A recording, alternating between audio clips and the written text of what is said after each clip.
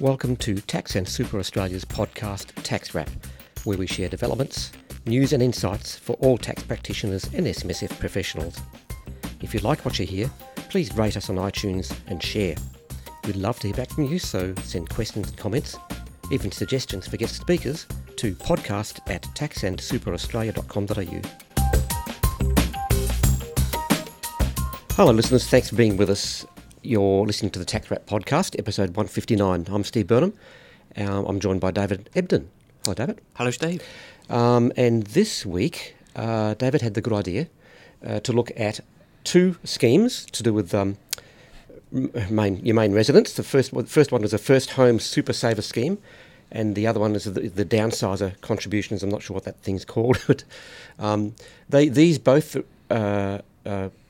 had royal assent in December, just passed. So it's an opportune time to look at them now that they're law, that they're operating, and so people are interested in either of them. It's interesting, David. It's one is at the beginning of one's home ownership life, and the other one's at the end of one's home ownership. So we're both kind of in a situation opposite ends of the opposite ends of that thing, and you're saving for a house, I understand. Yeah, that's correct. I've been very interested in this first home scheme. I say I have. It's clearly my wife that's been pushing this and making sure I research it thoroughly. And I just thought I would share the research that I've done and just talk through how you how it all works. The eligibility, how to make contributions. Yeah. And so on and so forth, because I found it quite hard to actually find any instructions and general guidance. Okay, yeah. So, tell us what you found. Okay, well, firstly, there's three requirements to be eligible for the first home super saver scheme. Yep. The first is that the member of the super fund must have never held any freehold interest in land in Australia. Right. They must be 18 years or older. Right. And they must have not previously received any payment under the first home super saver scheme. Oh, okay. Well, so you really have to be a first home buyer, never gone there before, sort of thing. Yeah, you say that, but there's just a small caveat that a member could still be eligible for this scheme if they have previously owned property in Australia. Right. If they have suffered financial hardship subject to further conditions. Oh, okay. So the government introduced this measure to help individuals who have suffered financial setbacks like relationship breakdowns, divorces, and have had to exit the rental market ladder and start from scratch. Okay. Well, that's very thoughtful of it. Just as well, actually. Yeah. So what's up for what can you get? Okay, so the maximum amount of contributions that you can make is $30,000. Right. That's up to a limit of $15,000 in a tax year. Okay. So this is contributions to your super fund. So it's in a nice environment. So the money's sitting there, earning money, not getting taxed so much. Yep, that's right. So an eligible contribution under the first home super saver scheme is a concessional or non-concessional contribution that is not a mandated employer contribution. Okay. So this is over and above the 9.5% most employers would pay. Yep, I see. So you're kicking in a little bit more, and as I mentioned before, it's in a nice environment while it's sitting there. Okay. Correct, and it's it will also be eligible if the contribution does not result in the member exceeding their concessional and non-concessional contribution caps. Oh, of course. And as I said at the start, you have a $15,000 limit per tax year. Yep. And how once you've made the contributions and you've got the money sitting there ticking over, and you find a place, what happens? I mean, how do you get the money out? Okay, so once the member has accumulated their amount and they're ready to buy, they have to receive a determination from the ATO. Oh, right. They're the ones overseeing the scheme. The ATO will then provide the member with an estimate of the maximum release amount, which will include the concessional and non-concessional contributions. Right. The associated earnings as calculated by the ATO, and any PAYG withholding tax. Right. So after that amount has been considered, the member can request that the money is released by the ATO. The ATO will then generate a release authority and provide confirmation to the member and their super fund. Yep.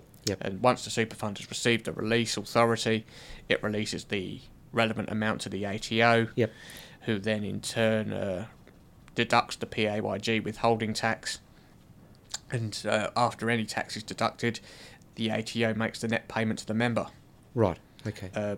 The member will also receive a payment summary, and the member must include this amount received in their income tax return. Yep. Okay. And then obviously there's the 30% non-refundable tax offset on that amount. Oh, okay. So they're not overly taxed. Correct. On that. I just wondered, regarding if any first home savers actually have started their own SMSF, and if they'd be very smart people to have done that. Just with speaking to our consultant Gabriella Russo about SMSFs all the time, I'm kind of assuming that the trust deed would need to perhaps be adjusted or allow to make those kind of contributions. I'm assuming. I'll check with Gabby. Yeah, that's my understanding, but I would clarify with Gabby. Yeah. Yep. Oh, excellent. And just one last thing on the first home saver scheme. Yep. It's important to note that within 12 months after the money has been released, the member has one of three choices, really. Firstly, they must purchase or construct a residential premises. They must either recontribute the amount, or they could request another extension for up to 12 months. Okay. So that makes sense too. So you've got to do something with that money you've saved and accessed. Yeah, so you're not just getting the tax break on it. You're actually doing it towards what you should do. The property. Correct. Yeah. It's great. It's a really good scheme, I think. And the David, the other scheme, which also received royal assent in December, the downsizer contributions. I think it's called the Contributing the Proceeds of Downsizing to Superannuation, but let's just call it downsizer contributions. Yep, less of a mouthful. Which is interesting. That's where many retirees or pre-retirees can sometimes resist selling their existing homes, but a lot of people can downsize to get a smaller living space, and with the difference, be able to contribute that to their superannuation, which is a good boost. If you say you're just about to retire and you want to boost up your retirement savings, it's a way to do that. Now, since you've been reading up on these sort of things, fill us into how this all works. Okay, I'll just correct one thing you've said there, Steve. Yes, I've got the name downsizer contribution, or whatever you want to call it, is misleading because you don't actually have to downsize. Ah, okay. You could buy a bigger property if you so wish in your retirement. All right. But so it's just most people will downsize. You know, at a certain age. And the kids move out or whatever. Yeah. It's more the contributing to super. Yeah, correct. Okay. So, again, there's several eligibility criteria that need to be ticked. There's a few more than for the first home scheme. So, an eligible downsizer contribution would be where the contribution is made to a compliant super fund by a member who is age 65 or over. Yep. The amount is equal to all or part of the capital proceeds received from the disposal of an ownership interest in a dwelling that qualifies as a main residence in Australia. Right. The member or the member's spouse had an interest in the main residence before the disposal. Oh, naturally. Yep. The interest in the main residence was held by either the member or the member's spouse, or the member's former spouse, even. Oh, yep. And finally, the member has not previously made any downsizer contributions in relation to an earlier disposal of a main residence.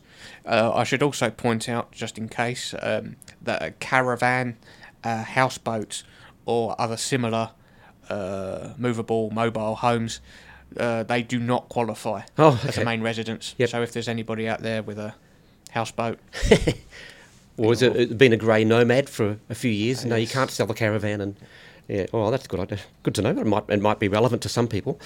And is there a limit on how much you can contribute? Yep. On the sale of the main residence, a member can make up to a maximum of $300,000 in contributions to their super fund. Say a couple? Can a couple each do that? Yep. Okay. Yep. So up to $600,000 for a homeowning I believe couple. so. Okay. I believe so. Further, there is no age limit or gainful employment test that needs to be satisfied. Oh, right. So, just looking at it, once the member sells their main residence, they are required to make the contributions to their super fund within 90 days after the day the ownership changed. Okay, yep. So an approved form should be completed and given to the trustee of the super fund detailing the amount that is to be attributed to downsizer contributions. Yep, okay. One thing I noticed, I saw on the way through, that the downsizer contributions are not deductible. So it's not like you're putting in post-tax contributions from your own pocket. It's they're not deductible in that regard. Yep. All right. I'll just highlight as well that whilst multiple downsizer contributions in respect of the sale of the same residence can be made, the total amount of downsizer contributions made by each member cannot exceed $300,000. And as you rightly say, that's $300,000 a member. Yep. So a couple could contribute $600. I believe, though, David, it's not a worry, but something that people should be aware of is that when you offload the family home, at the moment that doesn't count towards an assets test. For instance, if you're getting the age pension, but your super savings may. So it's one thing where you take an asset, the family home, realise the dollar value of that, I suppose. That then becomes it counts towards the pension test. Okay. So it's something to keep in mind. Yeah, it's very interesting.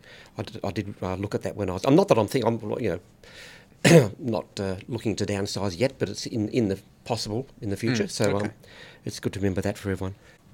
And just in terms of reporting, just in case there's any SMSFs out there, once the super fund has received the contribution, the super fund must inform the ATO during the super fund's annual reporting. Oh, right. And then the ATO will then run verification checks and may require further information. Okay. If the ATO has verified that the member has made an eligible downsizer contributions, no further action would be taken. But if the contribution does not qualify as a downsizer contribution, the super provider would be notified and the amount will be treated as a non-concessional contribution. Okay. Depending on the caps, or alternatively it will be refunded to the member. So there are checks and balances in place to make sure that there's no over contribution or everyone's eligible for what they're going for. What the scheme was intended for. No, what's good to know. I'm glad they thought of all these things. Actually, that you don't want to be caught out and being cop a fine or whatever else that might result. All right, thank you, David. Two worthwhile schemes that are up and running now. They're theirs, and if you're in that market, if you want to buy a house or you want to downsize, there are two options you can look at. And it's good to know. Okay, thanks again, David. No, thank you, Steve. Thank you, listeners. Thank you, and please come back next week.